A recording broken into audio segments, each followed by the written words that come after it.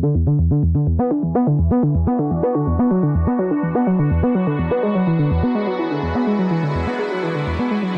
to World Policy on Air, a weekly podcast from the pages and website of World Policy Journal, published by the nonprofit World Policy Institute in New York. I'm David Alpern. In this week's program, posted December 23, 2016, we talk with Jimena Sanchez Garzoli, Latin America expert and advocate at the independent Washington Office on Latin America, WOLA, about the role of Afro-descendants and the indigenous in Colombia's long-negotiated, then rejected, finally revised, and approved peace pact with its largest rebel army. We'll also point out top features in the new WPJ winter issue, cover theme Interrupted, with a special perspective. It was written and guest edited entirely by female foreign affairs experts. But first, some top news of the past week. President-elect Donald Trump sent shockwaves around the world again with a tweet that said the U.S. must, quote, strengthen and expand its nuclear forces until such time as the world comes to its senses regarding nukes. It followed quickly on a vow by President Vladimir Putin to strengthen Russia's nuclear missiles to, quote, reliably penetrate any existing or prospective missile defense systems, possibly prompted by recent U.S. legislation authorizing research, development, test, and evaluation of costly and questionable space-based missile defense systems that was signed by President Obama the very next day. Trump aides suggested that his tweet was meant to forestall nuclear escalation. But then Trump himself called a cable news show to say, quote, let it be an arms race. We will outmatch them at every pass and outlast them all. President Obama also produced shockwaves at home and abroad by defying pressure from Trump, many other Republicans and Democrats, and deciding the U.S. would not block a UN resolution condemning continued Israeli settlement construction that threatens any potential two-state solution of the Palestinian problem.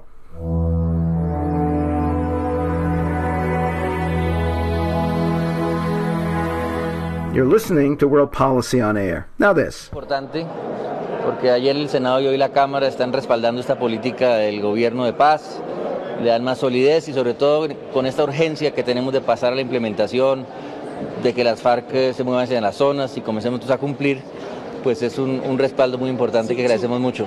Colombia's High Commissioner for Peace, Sergio Jaramillo, expressed great gratitude for the urgency with which his country's Senate and Congress approved a revised version of the historic peace deal with its largest rebel group, the Revolutionary Armed Forces of Colombia, or FARC, at the end of November after surprising rejection of the original plan in a closely divided national referendum. President Juan Manuel Santos' decision to bypass the public this time did not totally squelch lingering opposition led by former President Alvaro Uribe Vélez, and there was a walkout of congressional opponents before the final votes. Fierce fighting with other rebel, militia, and narco groups also continues. But the legislative support took Colombia a long step closer to formally and physically ending the violence that has claimed more than 220,000 lives over more than half a century. The special concerns of Colombia's African descendants and indigenous people and their determination to participate in the peace process was highlighted in a World Policy blog post by Jimena Sanchez Garzoli, a senior associate at the independent nonprofit Washington Office on Latin America, WOLA.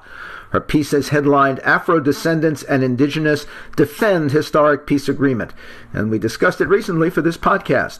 Jimena Sanchez Garzoli, welcome to World Policy on Air. Thank you. When the peace process began, Afro-descendants, the indigenous, other ethnic minorities who make up a majority of the Long War's victims were not even included as separate and unique stakeholders. How did they respond, and with what success? Well, they responded rather shocked and surprised, given that they make up more than 30% of the victims of the conflict, and they're disproportionately affected by displacement. And their areas are basically the areas where the most active conflict was still taking place. So they decided that they didn't want to let this historical opportunity pass them by, and they organized themselves, especially the territorial authorities, because in Colombia, Afro-Colombian indigenous people have collective land titles, and started a national and international global campaign so that they could be heard. After 2 years of a really intensive effort that even included the U.S. Congress, Obama administration and protest within Colombia, they were able to have a dialogue with the parties to the conflict in Havana, with the FARC and with the Colombian government. And through that dialogue and continued pressure, they eventually were able to have something called the ethnic chapter incorporated into the final agreement. Now, the ethnic chapter, basically what it does is forces that the multiple parts of the agreement all have to have a consultation with a high-level commission that includes representatives of Afro and indigenous people, so that the specific issues that affect the collective land rights of these populations need to be addressed when the accord is being implemented in their areas. For all that, the vote, the referendum, narrowly rejecting the original peace plan, showed a sharp difference between the outcome in ethnic areas actually ravaged by the war and those where it was seen mostly on TV. Talk about that.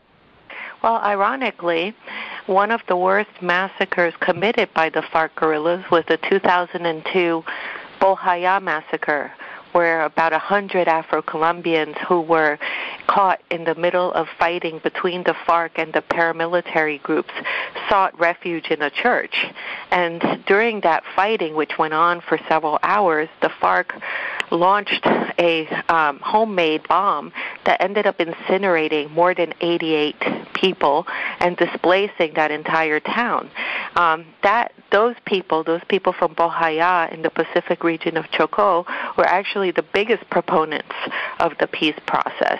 I think that the referendum showed a huge divide between the urban, middle, and upper class Colombians that are not affected daily by the conflict, and most of Colombia, which is the rural Colombia, which is also poor, Afro, indigenous, and campesino, that deal with the conflict on a daily basis.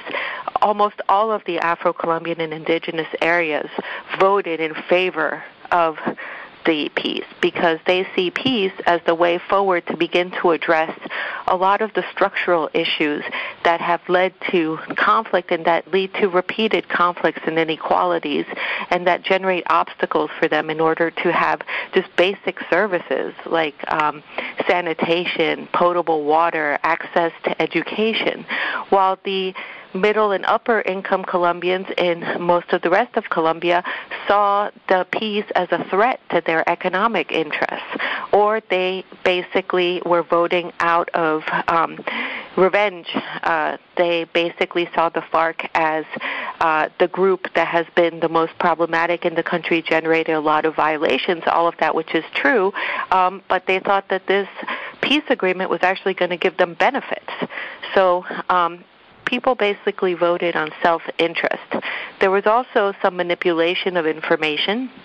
Part of the No campaign went around basically assessing what people feared the most in those urban areas and provided false information about what would happen with the accord according to what those people's fears were. For example, some of the evangelical churches, which are not the general Protestant churches but are more one or two pastors-led churches, were very much fearing that because the accord included what is known as a gender focus, in other words, just upholding women's rights throughout the entire accord and making sure that women are, as victims and so forth, represented in the types of remedies that the accord will provide, were very much told wrongly that this gender focus was going to turn all of their children into homosexuals, and that it was going to lead to getting rid of the traditional roles of women, and that it was somehow an idea imposed by feminists from another country and from the United Nations. So what we saw basically was a perfect storm of the differences between the different Colombias that exist, people's personal interests, manipulation, and lastly, a high level of abstention, mostly due to the fact that on the part of those who were in favor of the accord, they just believed it was a done deal. The week before, there had been a highly televised, very formal ceremony in Cartagena with all of these world leaders and the head of the United Nations and so forth signing the accord, so they thought, well, it's a done deal.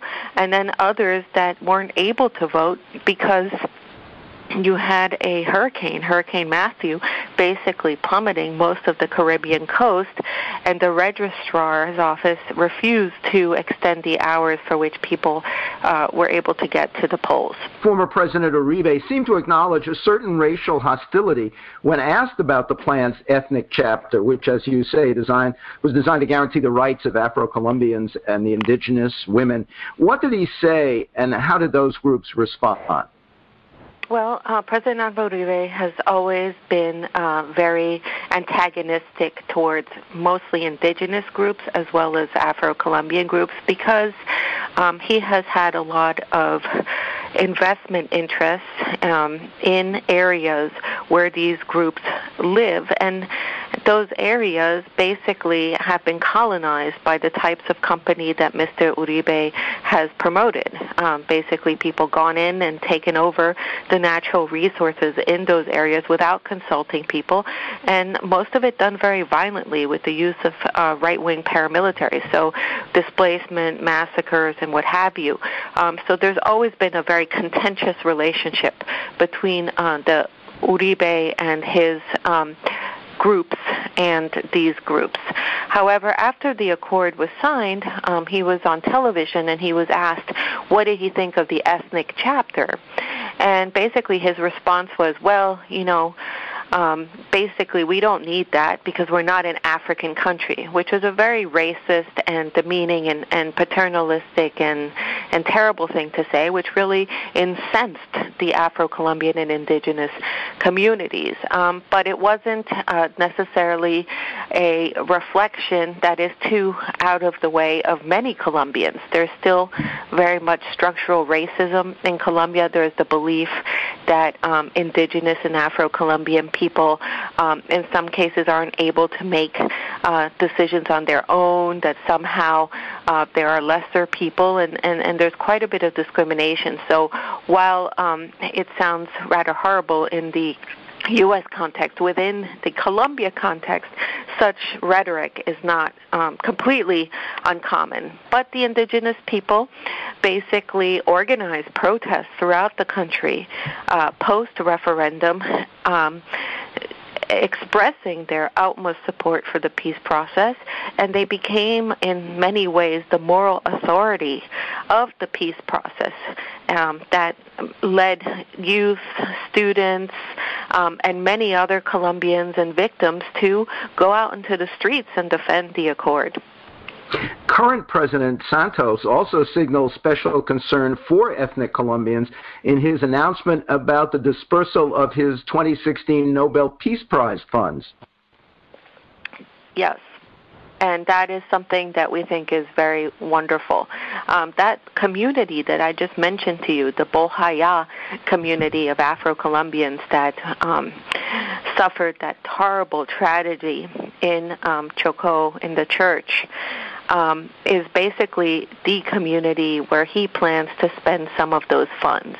And I think that's been actually a really wonderful thing, not just because he's giving the funds, but because if you spoke to the Santos administration 4 years ago, before this process started, they probably would have had no clue about the real suffering of Afro-Colombians, the real obstacles and difficulties that these communities have gone through. And through this process where Afro-Colombian and indigenous have basically imposed themselves, it's opened up a door to dialogue and exchange between part of the Colombian economic, political, and military elite and these groups, and it's led to empathy and understanding, and if anything, it's led to quite a bit of further respect for each other, and also working together. Post the signing of the accord on August 24th, the High Commissioner for Peace joined Afro-Colombian and indigenous groups in doing outreach on the peace accord. He went to many of their areas in the Pacific Coast and elsewhere and met with hundreds of Afro-Colombian and indigenous people. This is something that is really unprecedented and shows that, if people get to know each other, if people can relate to each other as human beings and start to know more about what the reality is for each other, that you can really break down a lot of these perceptions and walls and prejudices that have been in place for many, many centuries in the country. What revisions in the peace plan to assuage the no-vote majority are most important or most worrying to the ethnic people? Well, luckily, the ethnic chapter was not touched. So, in other words, the safeguards that basically state that any of the agrarian reforms or the land funds, the illicit crop substitution projects, the truth and reconciliation aspects of the accord and political participation need to be consulted with them and take into account the specifics of ethnic minorities. None of that changed. What changed mostly in the accord were stricter measures towards the FARC guerrillas. So, in other words, one of the biggest complaints, or that Uribe was playing up, was the fact that there was going to be all of these wonderful benefits given to these groups that acted through terrorism and who basically held the state hostage for many years with this conflict.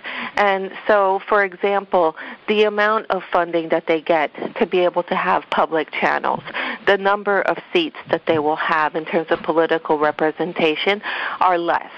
Also, there will be efforts to clarify exactly what the restrictions are in the areas that they're going to be demobilizing and basically making it harsher. However, it doesn't fundamentally change the fact that the FARC was unwilling to accept jail time.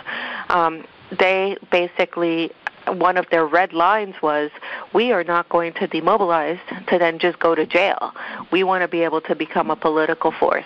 And so that, in essence, has not changed. What has changed is mostly just stricter guidelines and also clarification of what is meant by the gender focus and protection of minority religious groups. Given the walkout by critics in the legislature and no second referendum, do you think the approved plan will have the support that it and Santos need to actually move forward? I think that the majority of Colombia, especially in all of the rural areas, are completely in favor of the peace accord and that there is support there. I think the areas where we might run into conflict are going to be with some of the economic and political elites that feel, again, that for the first time they may be subject to scrutiny because of the violations that they've committed. They may be subject to explaining, how they got the land that they got in certain areas where they're doing a lot of their productive projects. And I think, there's going to be opposition from those folks. Already, President Álvaro Uribe Vélez is here today in Washington, D.C., supposedly to talk about how terrible it is that this accord is moving forward. And he often comes to Washington, D.C. to talk to the U.S. Congress and to basically try to convince them to use U.S. legislation against supporting Santos's efforts. What is supposed to happen next, and what signs of success will you be looking for? Well, this is a really unprecedented situation. I mean, really, never in the world have you had a situation where folks in a country are opposed to a peace process. Generally speaking, in the world, folks are in favor of a peace process. They see the benefits.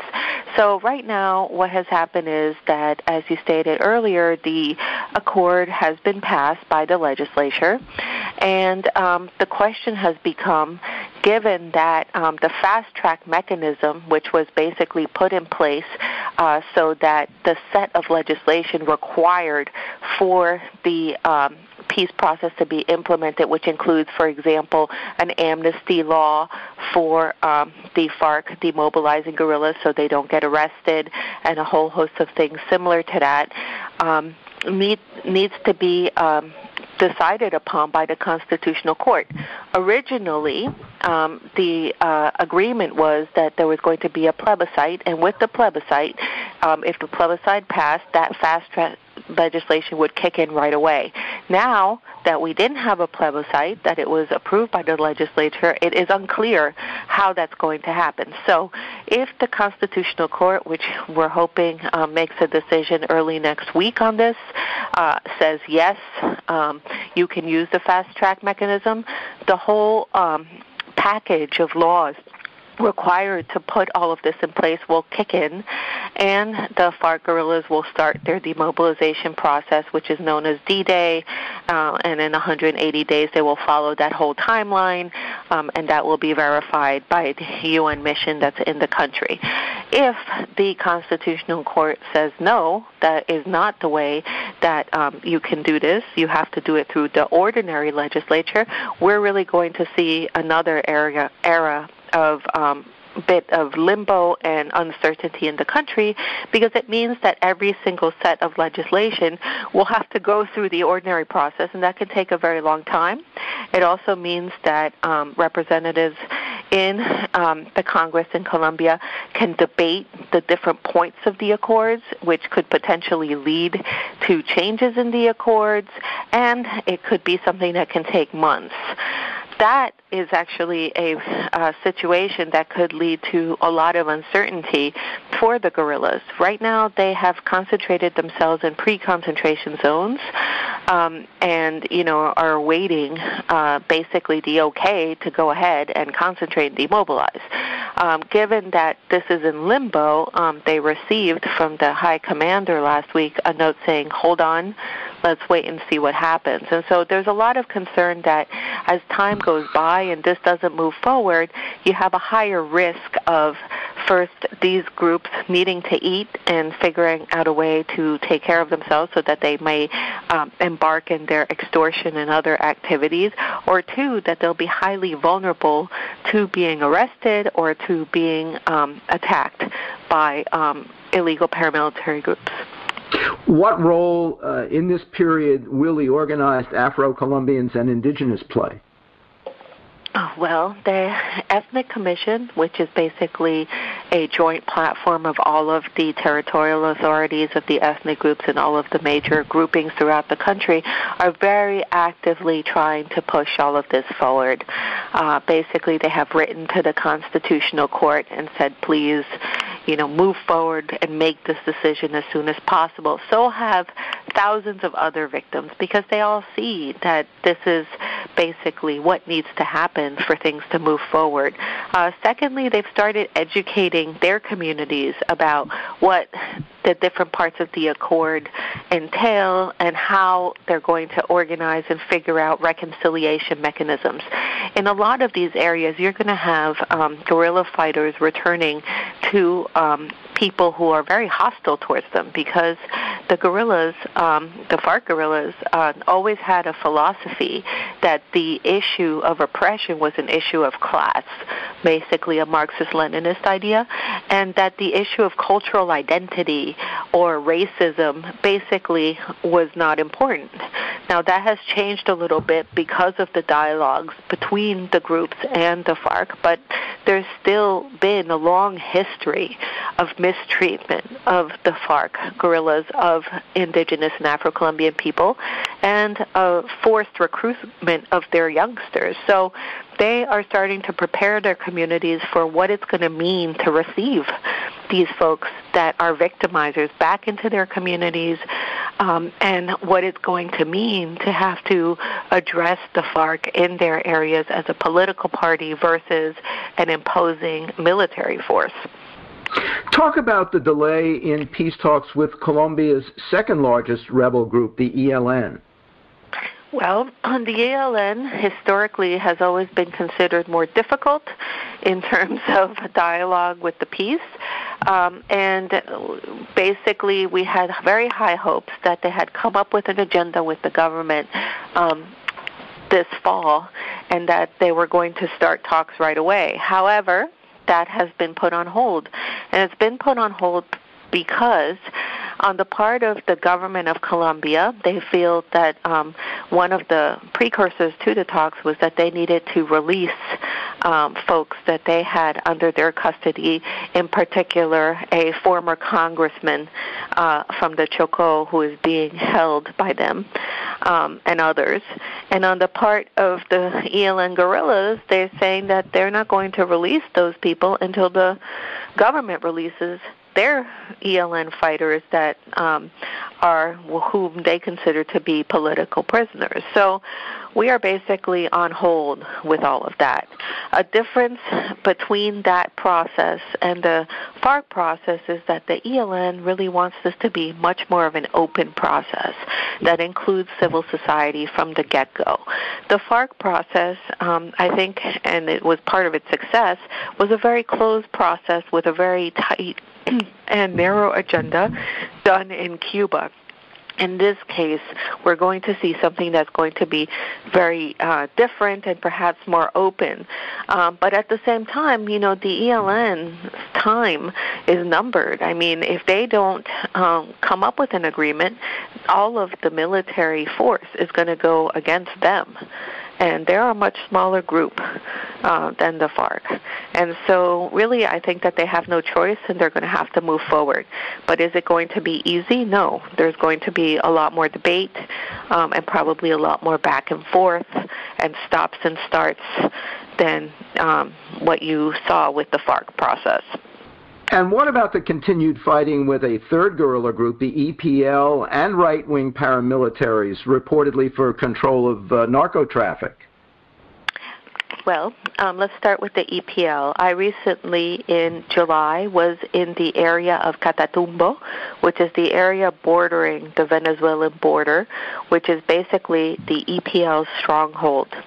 And I was basically shocked to find out that the EPL has actually increased their ranks quite a bit. One thought that the EPL was no longer really active because its leader had basically been killed, but it appears that that's not been the case, that they've been regrowing. It is not known exactly how many fighters they have, and I don't think the numbers are very big. However, they're deeply involved in narco-trafficking.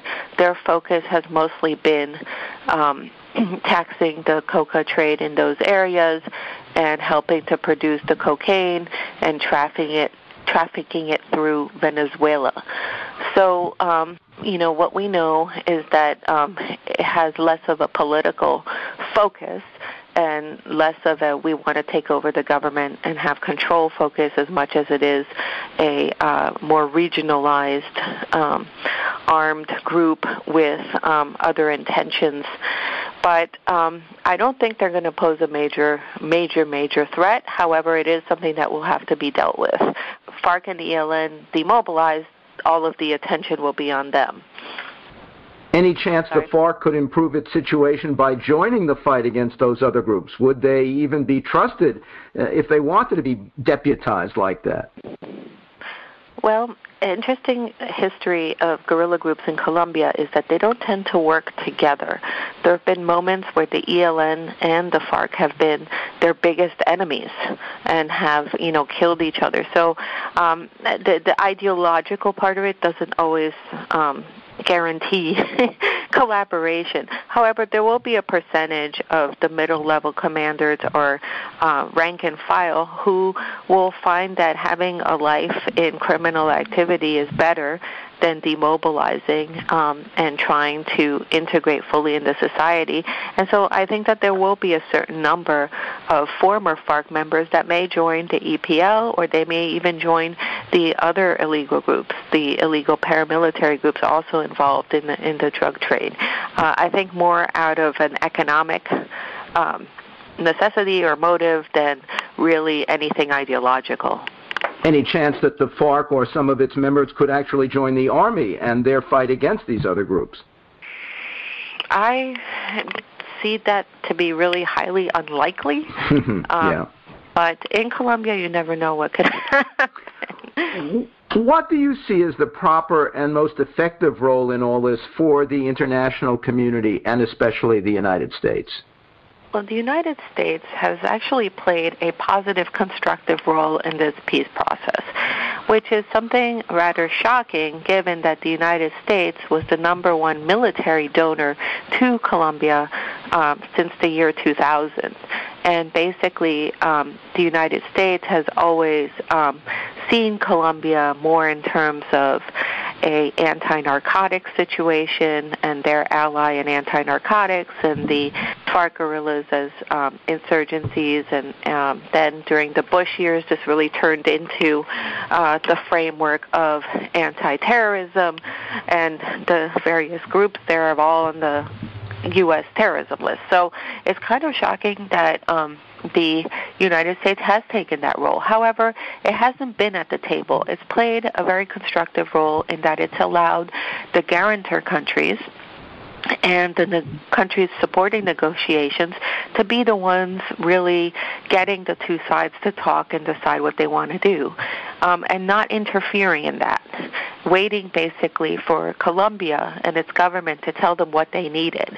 And then the special envoy, Bernie Aronson, that was appointed by President Obama, has played a really good role in pushing the process forward in moments of crisis. So the United States, I think, will remain engaged in Colombia. It's always been a bipartisan policy. There's an aid package that is going through the Congress now. I think it will probably end up being decided upon early next year because the Republicans want to go with a continuing resolution. However, that aid package is going to include multiple things which will be very important to consolidating the peace in Colombia. Part of it is landmine removal efforts. Colombia is one of the countries with the most land mines in the world, which is a huge problem for returns and agriculture and all sorts of things. Secondly, there's going to be an economic package that includes a good amount of money for strengthening Afro-Colombian and indigenous communities and their basically inclusion in a post-conflict Colombia, as well as quite a bit of money to strengthen the justice sector, which is something that the U.S. has done for a very long time, but given the conflict still taking place, hasn't been able to take root the way that it would need to in a post-conflict scenario. So the U.S. should continue in that vein. The concern that we have as Colombia monitors is the fact that we fear that the rest of the world is going to basically say, okay, Colombia's signed this peace deal, it's done, it's a done deal, let's put our efforts into many of the other crises around the world that really need that. We're concerned about that because doing that in terms of funding would be a major mistake. After the Guatemala and El Salvador wars in Central America, we saw first a surge of funding for a couple of years and then a complete drop in this instance. And as a result of that, many of the changes that needed to take place to address the root causes of these conflicts from preventing them from happening again were not attended to, and you have the terrible situation you have today of impunity, of unresolved issues, of illegal groups sprouting up because people don't have the opportunities that the pieces were supposed to provide them. And so we think that the number one thing that the international community can do is help solidify the peace, and that's going to take 5 to 10 years. Jimena Sanchez Garzoli, thank you. Thank you. Jimena Sanchez Garzoli is the leading Colombia human rights advocate at the independent nonprofit Washington office on Latin America, WOLA. An expert on internally displaced persons, refugees, and human rights, Ms. Sanchez has shed light on the situation of Colombia's more than 5 million internally displaced persons and helped expose the links between Colombia's government and drug-funded paramilitaries. Her recent post for the World Policy website blog is headlined Afro-Descendants and Indigenous Defend Historic Peace Agreement. After we talked, FARC leaders expelled 5 commanders for refusing to demobilize and join the peace process. At the Vatican, Pope Francis presented President Santos with a medal for his efforts, but could not coax former President Uribe on board at that point.